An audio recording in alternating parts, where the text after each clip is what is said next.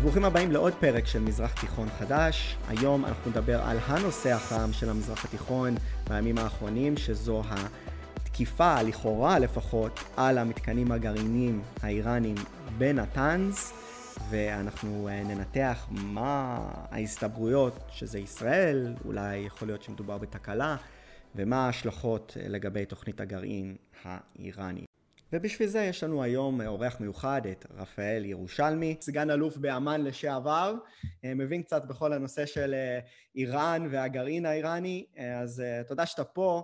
באמת תגיד, לגבי התקיפה הזאת או השיבוש הזה במתקן הגרעין האיראני בנתאנז, זה נראה כאילו באמת זה ישראל, אבל יש גם אפשרויות אחרות אולי? יש מועמדים אחרים? נכון, כל האפשרויות קיימות. נכון שלישראל יש את היכולת הטכנולוגית, המבצעית והמודיעינית לבצע פיגוע מסובך מסוג זה.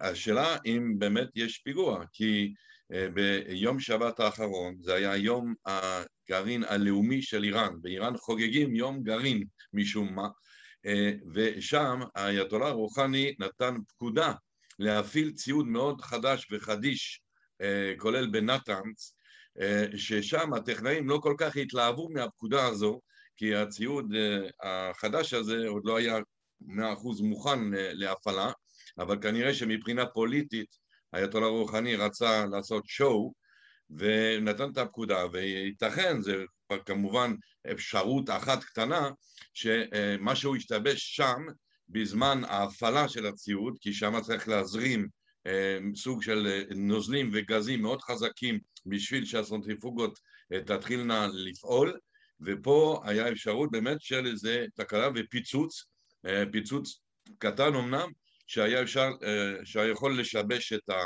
את התהליך של הייצור האורניום. חוץ מזה, כמובן כמו שאמרתי, ישראל יש לה את היכולת לבצע פיגוע מסוג זה, יש לה כמובן את הרצון, האינטרס, כל המוטיבציות לזה. אני מזכיר שישראל היא המעצמה, הסייבר המספר 4 בעולם, זאת אומרת המדינה הקטנה הזו באה אחרי ארצות הברית, רוסיה וסין. ארצות הברית, סין ו... ארצות הברית, רוסיה וסין, ואחר כך זה אנחנו, הישראלים הקטנים, אבל מעצמה של סייבר מבחינת היכולת באמת להגיע רחוק ולבצע מבצעים מאוד מסובכים בנושא סייבר אטאק. כן, וראינו שם את זריף, שר החוץ האיראני, שבא ואומר זה הציונים ומתכננים לנקום. איך אתה חושב שהם יכולים לנקום? ואגב, ראינו כבר הסלמה בפעילות עם מה שקרה עם תקיפת אוניות השייט במפרץ, שאני ואתה דיברנו על זה בזמנו בסטודיו ב-i24, והתקיפה הגבוהה של ישראל. נכון, יש עליית מתח ברורה בין איראן לישראל. האיראנים מאוד מעוצבנים, מאז כבר החיסול של סולימני וחיסולים אחרים ופגיעות רבות של חיל האוויר הישראלי בסוריה, אפשר להגיד שבאמת האיראנים מאוד מאוד מעוצבנים עלינו, מה גם שגם ככה הם באופן אובססיבי אנטי-ישראלים. עכשיו אנחנו יודעים פחות או יותר מה הם מתכננים, כי לא לעשות כלום זה לא נראה, כי זה פשוט, הם חייבים להגיב איכשהו, במיוחד אחרי ההאשמות החמורות נגד ישראל, להגיב חזק מדי, זה לא טוב להם, קודם כל לא נגד ישראל שיש לה באמת יכולת מבצעית יותר טובה משלהם, אבל גם מבחינה פוליטית מול כל הנושא של המשא ומתן עכשיו בווינה, מול האמריקאים, מול האירופאים, זה לא בדיוק הרגע לעשות שחירים, אז איך יעשו? אז יש לנו קצת מידע, יש להם גם יכולת סייבר לא מבוטלת. ראינו את זה, הם תקפו אותנו בסייבר, ממים ועוד דברים, הם כבר עשו... בדיוק, לפני שנה ניסו לשבש לנו, להרעיל את המים משתייה של ישראל, יש להם מאות האקרים, בתוך איראן יש להם ממש צבא של האקרים, אבל יש להם גם מאוד האקרים שיעים וחברים סימפתסייזר של איראן בחול, הם יכולים להפעיל בו זמנית בין 1,000 ל-1,200 הקרים למבצע. עכשיו, כמובן שהם לא יתקפו מבצע ביטחוני ישראלי, כי המטרות הביטחוניות הישראליות מאוד מאוד מוגנות, אבל מה שכן, כמו שאמרת על המים, אז הם יכולים לתקוף במטרות אזרחיות ישראליות וליצור כאוס. חושבים שאחת מהמטרות שאולי ינסו לתקוף זה כל הרשת הבנקאית של ישראל, הפיננסית של ישראל, אבל יש גם אפשרויות בנושא חשמל, בנושא בתי חולים, להשבית בית חולים, יש כל מיני אפשרויות, כי שם יש מטרות רכות, מה שאומרים, זאת אומרת מטרות פחות מוגנות, פחות מוכנות להתמודד מול התקפה בגודל כזה שהיא באה ממאות הקרים מנומסים מאיראן. ויש עוד אחד נושא, עוד מטרה אפשרית, ועכשיו גילו, באמת, זה עכשיו התפרסם גם, המוסד והשב"כ גילו שיש ניסיוני חטיפה, הוא אולי אפילו רצח, אי אפשר לדעת, של ישראלים. איך? מה גילו? באינסטגרם יש איזה קמפיין של האיראנים התחילו עם בחורות נחמדות, אינטליגנטיות ויפות, שהן מציעות כל מיני עסקים. הם בדרך כלל פונים לאנשים שיש להם עסקים בחו"ל, בנושא תיירות לרוב,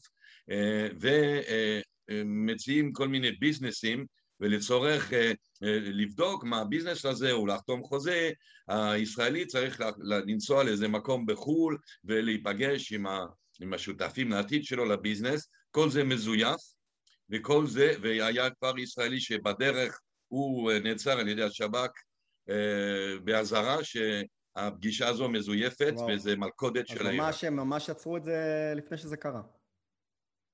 נכון, אז זה אומר שהאיראנים מחפשים בכל מיני דרכים שונות ומשונות לפגוע בישראל. כמו שאמרתי, זה הסכנה, ומה שמצער זה שבגלל שהם לא כל כך מסוגלים להתמודד עם המטרות הביטחוניות, הם ילכו על מטרות אזרחיות ועל אזרחים ישראלים תמימים, שיכולים להיות מטרה בכל מקום. זה יכול אולי קצת להפחיד אנשים שמקשיבים עכשיו שטסים לחו"ל ועושים כל מיני דברים, אולי האיראנים אורבים להם. אני חושב שהישראלים, גם האמריקאים, דרך אגב, יש להם כבר מודעות לדבר הזה, צריכים להיות איראנים, להיזהר, מה שלא נראה לך, לא לקחת צ'אנסים. אני חושב שהישראלים יחששו לנסוע. כן, לא, הישראלים ייסעו לחו"ל, אל תדאג, זה יטוסו לחו"ל, ברגע שיהיו יעדים, ילכו. אבל אני רוצה לשאול אותך עוד משהו, כי באמת, העניין הזה של העמימות הישראלית, גם בסוריה, גם באיראן, זה עוזר לנו בקטע שזה לא בהכרח מחייב תגובה מאוד חזקה מהצד השני, כי בעצם לא יצאנו ואמרנו שזה אנחנו. ובזמן האחרון יש את כל ההדלפות האלה, שבטח אתה רואה, בין אם זה בניו יורק טיימס, אני חושב שהיה גם בוול סטריט ג'ורנל, שזה נראה בעצם שיש איזושהי פקודה מהממשלה להדליף, ויש פה שאלה של מי עושה את זה, והאם יכול להיות שיש פה עניין פוליטי שרוצים להדליף בשביל להראות חוזק מול איראן, בעוד שזה מסכן אותנו בצורה מסוימת. אז על השאלה הזו ענה באופן מאוד דיפלומטי ראש מוסד לשעבר אפרים הלוי, קראתי רעיון שלו, שהוא אמר, הזמנים השתנו, בזמנו כמובן של אפרים הלוי בשנות ה-90, 2000 המוקדמות, שהוא היה ראש מוסד, היה עדיין הקונספט שהשקט מוחלט, כמה שאומרים פחות הכי טוב, מאוד יעיל, כל שקט יותר יעיל מכל מילה, אז זה היה קדוש, אפילו לא אומרים שום, אפילו מספר של יחידה. השקט מדבר בעד עצמו. 8200, לא היו אומרים דבר כזה, 8200, זה היה אוי. עכשיו אומרים, זוקים מספרים, זוקים, אז הוא אמר בדיפלומטיות, הזמנים השתנו, יש שיקולים אחרים. אני אומר, בפחות דיפלומטיות, יש ניצול לפעמים פוליטי או אחר של הסודות הביטחוניים שלנו לרע. אני נגד, אני ממש חושב שהשיטה היא לא טובה. הזמנים כן השתנו, ויש היום פסיכולוגים וסוציולוגים שעובדים עם מערכת הביטחון בשביל לשלוח מסרים לאויב. יש ממש ברנצ'ה שלמה, מחלקה שלמה שמתעסקת בזה, מה להגיד, מה לא להגיד, איזה סיגנל, איזה מסר לשלוח במלחמה פסיכולוגית עם האויב, ואני חושב שכל המלחמה הזאת זה בזבוז זמן, והנשק הכי טוב זה השקט, וכשאנחנו לא אומרים שום דבר, אז בטוח שלא נגיד שטות, ובטוח שלא נגלה סוד. כל דבר אחר הוא מסוכן, הוא לא תורם לדעתי. אני לא רואה שכרגע, לדוגמה, אם זה ישראל תקפה את בנתאנז, אני לא רואה מה היתרון לגלות או להתגאות בזה, פשוט תשמור על שקט, ואם גם אנחנו לא עשינו, אז מה עוד יותר טוב, אם שטוב שיחשבו שעשינו. כן, אבל באמת יש פה שאלה, כי אמרת נגיד שיש את האופציה של תקלה, ובאמת מתקלה זה יכול לגרום כל כך הרבה נזק, כי לפי מה שנשמע ממקורות שם בשטח, שנגרם נזק משמעותי, כלומר זה לא היה איזה הפסקת חשמל או משהו כזה, זה ממש משהו שדוחף אחורה בעוד כמה חודשים פוטנציאלית את התוכנית שלהם. נכון. זה משהו שיכול לקרות מתקלה? למרות ואני לא מאמין להם, למרות שעכשיו לפני כמה דקות האיראנים הודיעו שזה לא נכון, שהתקלה היא מינורית והפיצוץ היה קטן. הם עכשיו הוציאו כזה denial כזה נגד הכתבות של ניו יורק טיימס וכאלה. Save face, מה שנקרא באנגלית. אז זהו, להאמין להם, לא להאמין להם, הם משקרים כל כך הרבה שקצת קשה להאמין. הימים הקרובים יהיו עוד דליפות וזה, ונדע יותר. אני חושב שכן יש תקלה, היה צ'רנוביל, היו תקלות ביפן, יש תקלות חמורות לפעמים טכניות, זה יכול לקרות, סדקים במבנה של הכור, הכל יכול להיות. כמובן שפה רוב הסיכויים שכן מדובר בפעילות מבצעית של מישהו. עכשיו המישהו הזה, לא לשכוח שהישראלים גם כשהם פועלים רוב הזמן הם לפחות מעדכנים אם לא משתפים פעולה עם האמריקאים. את הווירוס הכי מפורסם שתקף את האיראנים, הסטוקסנט, היה מוצר אמריקאי ישראלי, פעלו ביחד.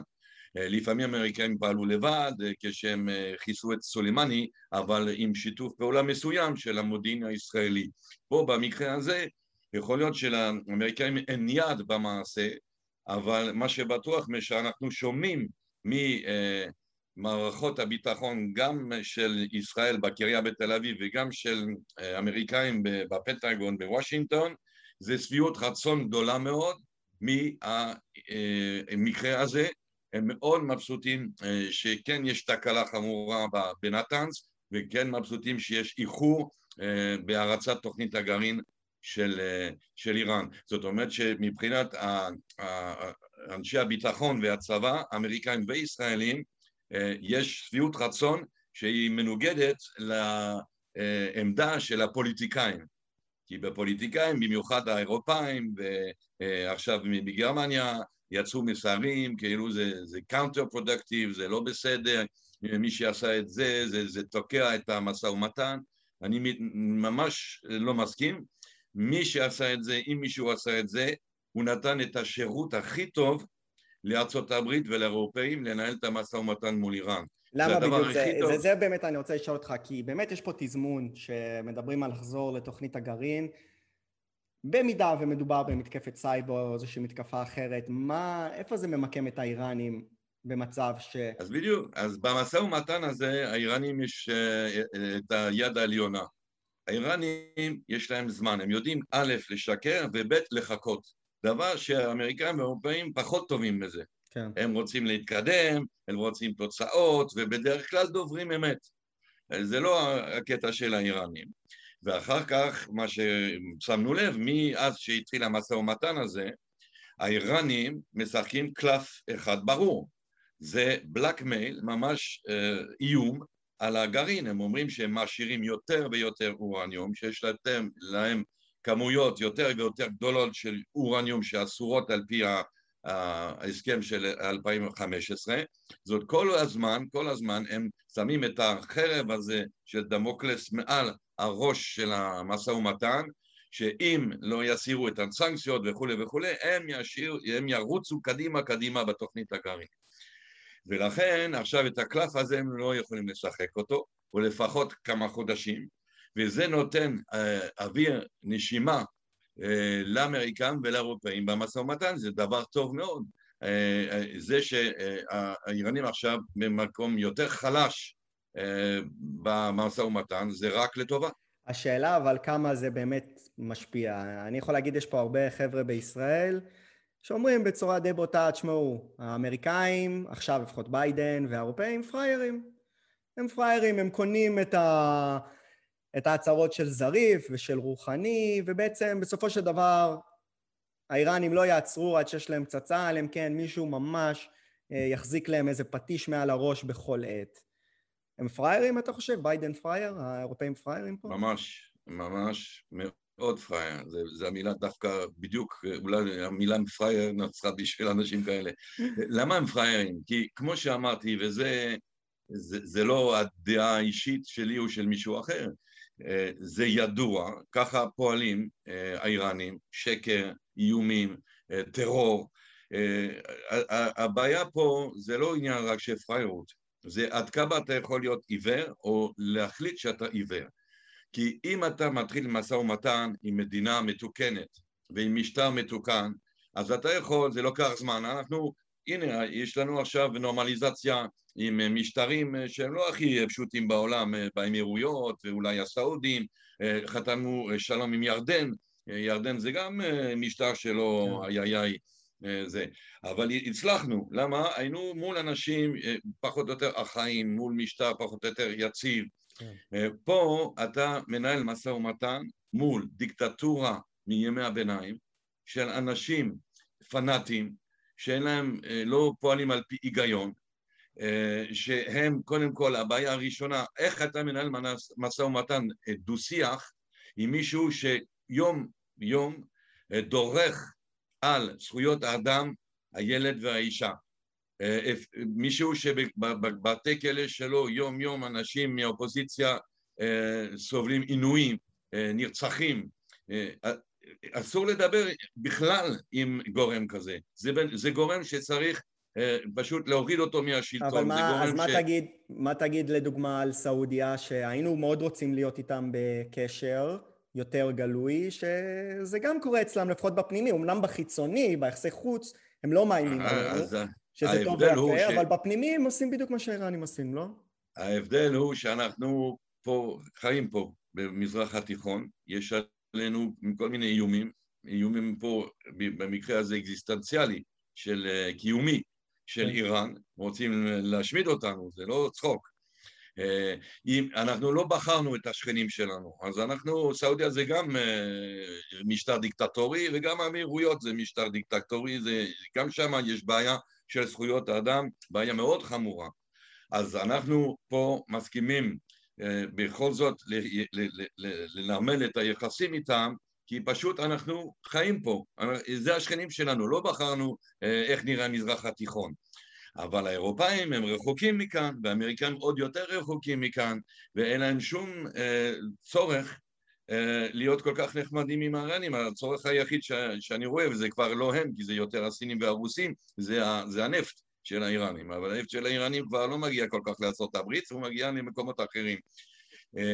כך שבאמת, אם כבר אירופה וארצות הברית רוצים לעמוד על שלהם ועל הערכים שלהם, הדבר הראשון שהם צריכים לדרוש זה לתקן את כל נושא של זכויות האדם באיראן, וכל נושא הטרור של איראן, הם מתעלמים מזה לגמרי, מדברים על הגרעין כאילו הגרעין הוא האיום העיקרי של איראן, אבל זה לא, האיום העיקרי של איראן זה הטילים הבליסטיים, הטילים הבליסטיים גם בלי גרעין, הם איום הרבה יותר, אסטרטגיה הרבה יותר מסוכן. ונראה שמה שהם עושים בחוכמה מהצד שלהם וזה מה שהם עשו מההסכם הגרעין הראשוני עם אובמה, אמרו אוקיי, יש sunset clause, נכון, שבעוד 10 שנים, או אני לא זוכר בדיוק את תקופת הזמן, הם יכולים להשאיר כמה שהם רוצים, אז בינתיים הם מפתחים את הטילים הבליסטיים, שאלה הם טילים שיכולים לירות לכל מקום, ואחרי זה כשיהיה את הפצצה הגרעינית, הם יכולים להרכיב אותה על הטילים האלה שהם פיתחו בינתיים, ולהטיס אותו לאירופה, לארצות הברית, לישראל. נכון, זה כמו לגו, כל התוכנית גרעין שלהם זה ככה, זה לגו, זה הכל במקומות, זה מפוזר הרי בכמה כורים שונים, בכמה מקומות שונים, שבאיזשהו שלב כל מה שנשאר זה להרכיב הכל ביחד, זה קרה, אותם פריירות או נאיביות של ארצות הברית ואירופה קרה עם סוריה, בנושא הנשק הכימי, באו לבדוק איפה הנשק הכימי של אסד ולא מצאו, למה לא מצאו? כי הכימי היה במפעל כימי, והטילים של לזרוק את הכימי היו במפעל טילים, והכל היה מפוזר. זה רק ברגע האחרון שמפרקים, שבאים ומחברים את כל החלקים ועושים טיל כימי. אז פה זה אותו דבר. הם ממש, אני חושב הניחושים לגבי כמה הם קרובים לנשק הגרעיני משתנים, אבל בוא נגיד שאפשר להגיד בממוצע הנושא זה שנה פלוס שהאיראנים יכולים להגיע לנשק גרעיני, וזה מאוד מאוד קצר וזה מאוד מאוד מסוכן. אבל כמו שאמרתי, האיום שכבר קיים זה האיום של הטילים הבליסטיים, והטילים האלה יש כאלה שיכולים להגיע לאירופה בלי בעיה. איימו בעבר בנושא הזה, האיראנים עצמם, על הטילים הבליסטיים שלהם, ויש גם את הנושא של הטרור העולמי. הטרור העולמי היום, המדינה שדוגלת הכי הרבה בטרור העולמי, ושגם מכניסה כסף באמצעים לטרור העולמי, זה איראן. אז מה קורה עכשיו? נגיד לאיראן יש פצצה עוד שנה וחצי. מה קורה אז, ביום שאחרי שיש להם פצצה? מה הם עושים? הם מצהירים קודם כל יש לנו פצצה, אחרי זה מתחילים לפזר את הפרוקסי, זכותי, מה קורה? אז זהו, לכן אני אומר שהטרור והטילים, זה האיום העיקרי, כי אני נוטה לחשוב שגם אם לאיראנים תהיה את הפצצה הזו, זה לא אומר שישתמשו בה. יש לפקיסטן, שהוא משטר גם לא כל כך נחמד, כן? גם פנאט ולא דמוקרט, לפקיסטן יש את הנשק הגרעיני, פקיסטן לא משתמש בו, גם מול הודו, גם שיש להם ויכוח עם הודו, גם ההודים לא משתמשים בשלם. הנשק הגרעיני זה נשק שאתה לא משתמש בו תוך שנייה ככה בלי לחשוב, כן? במיוחד מול ישראל שיכול להגיב, גם אם אתה תזרוק פצצה גרעינית על ישראל, אתה צריך לחשוב, לקחת בחשבון שתוך שעה אחר כך או שעתיים אחר כך אתה תחטוף גם משהו נחמד. 10 טילים אתה תחטוף. משהו כזה.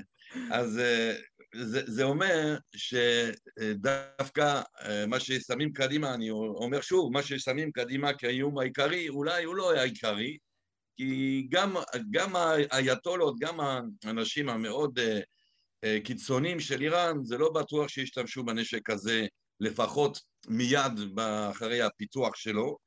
יש להם אמצעים אחרים, כמו שאמרת, חוץ מהטילים, חוץ מהטרור, יש להם את כל המיליציות, יש להם את כל החיזבאללה, עם 120,000 טילים, שהכל הכתובת זה ישראל, כן? אז תשמע, אתה מצייר פה תמונה עגומה, מה אנחנו יכולים לעשות בנדון? מה שיכולים לעשות עושים, אני חושב שזה מה שאפשר להגיד באמת, כי גם ראש הממשלה, גם בני גנץ שר הביטחון, גם כוכבי ראש המטה הכללי, כולם נתנו השבוע רמזים מאוד ברורים ושקופים שישראל עושה מה שהיא צריכה לעשות ומה שהיא יכולה לעשות כדי להגן על עצמה.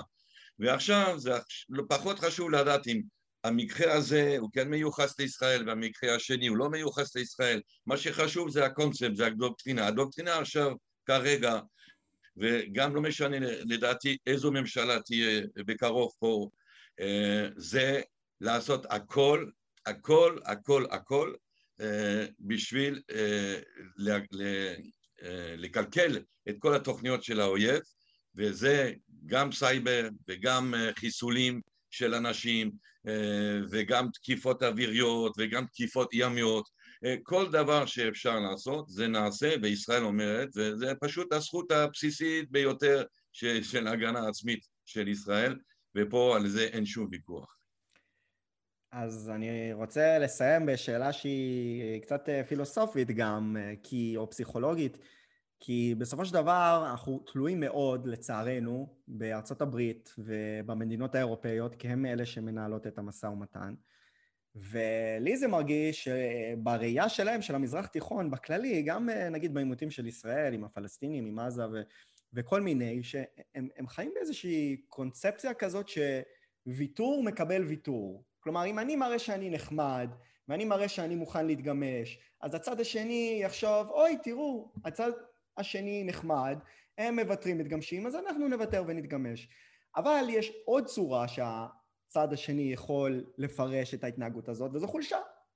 הם רואים את זה, הם יכולים להגיד, אוי, תראו, הם חלשים, הם עושים לנו ויתורים, עוד לא התחלנו, הם כבר באים ומוותרים ורוצים להגיע איתנו ולהתנחמד איתנו, אז אנחנו ניכנס בהם עוד יותר, אנחנו נדרוש יותר. ראינו את זה הרבה פעמים פה שזה קורה.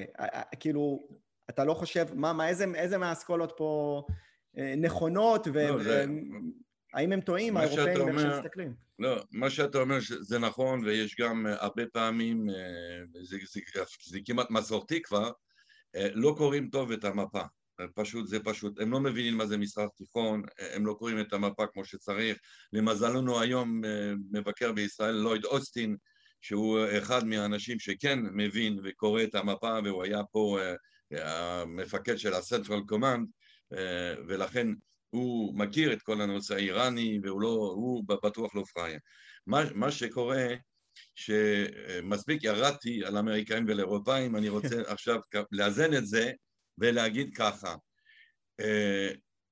כל מה שאמרת זה נכון, אבל אני מבין ומסכים שקודם כל לנסות את הפתרון הדיפלומטי. גם אם זה נראה אבוד, גם אם זה נראה שאתה צ'מברליין מול היטלר, אתה צריך לתת צ'אנס איכשהו לתהליך הפוליטי, הדיפלומטי, הכלכלי. זה מובן מאליו שצריך למנוע אפילו את הסנקציות, כי הסנקציות בסופו של דבר, אנחנו רואים מי סובל מהסנקציות, האייתולות לא סובלים מהסנקציות, זה רק העם האיראני ברחוב שאין לו תרופות ואין לו אוכל כמו שצריך, שם בהמוניות של האייתולות הכל טוב, ובצבא האיראני הכל טוב.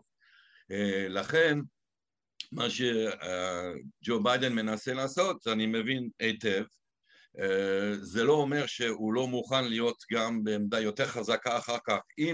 אם התהליך הזה הדיפלומטי ייכשל, אם באמת האיראנים יתעקשו מאוד, אני חושב שיגלו שג'ו ביידן יכול להיות גם חזק באופן מפתיע. עצם העובדה שהוא לא דוגל בנשק הסנקציות, אחרי הכל טראמפ, שהוא היה כזה דרמטי וכזה פה גדול, הסנקציות שלו זה סנקציות לא כל כך דרסטיות, וזה לא עשה כל כך הרבה נזק לאיראן כמו שחושבים, והאיראנים המשיכו, אבל גם בזמן טראמפ לא הייתה מלחמה, ואפילו צל של מלחמה עם איראן. פה יש איום של מלחמה, כי אם התהליך הדיפלומטי הזה, הפוליטי הזה ייכשל, לא נותר לביידן פתרון אחר מהפתרון הצבאי, בגלל שהוא לא דוגל בסנקציות כלכליות, בגלל שהוא לא דוגל במה שטראמפ עשה, אז מה נשאר לו? שום דבר פשוט לתקוף את איראן. טוב, זה החזון אחרית הימים שזה קורה, התקיפה באיראן. טוב, בוא נקווה שזה לא יגיע לשם ויהיו דרכים אחרות למנוע מהם את הנשק הגרעיני. כל התקיפות וכל המלחמות זה נראה סיינס פיקשן עד שזה קורה מחר בבוקר, כן? זה בדיוק זה, שאתה לא רואה את זה שבא אליך, כן? זה נראה רחוק, זה נראה בלתי אפשרי. אני אומר לך, זה המשחק המאוד מסוכן של ג'ו ביידן עכשיו, של הממשל של ביידן. אני מקווה שהם יודעים את זה בעצמם. זה משחק מאוד מסוכן, כי הם שמים את עצמם בפינה הזו. פשוט מאוד, אם התהליך הזה שהתחילו ייכשל, אין להם ברירה אחרת מפתרון צבאי. כן. טוב, נצטרך לחכות ולראות מה קורה. רפאל ירושלמי, תודה רבה, זה היה באמת מרתק ומעניין. וזהו, תודה רבה. בוא נאחל לכולם בהצלחה, לנו, לאמריקאים, לאירופאים וגם לאיראנים. לאיראנים לא האלה שרוצים פצצה גרעינית, לאיראנים האחרים שיושבים בבית ורוצים לחיות חיים נורמליים. הלוואי. וזה הכל הפרק הזה של מזרח תיכון חדש. יהיו עוד אורחים מעניינים בהמשך, כולל על סוריה, כמו שהבטחתי בפרק הקודם, לא שכחתי. תודה רבה על ההקשבה ונתראה בפעם הבאה.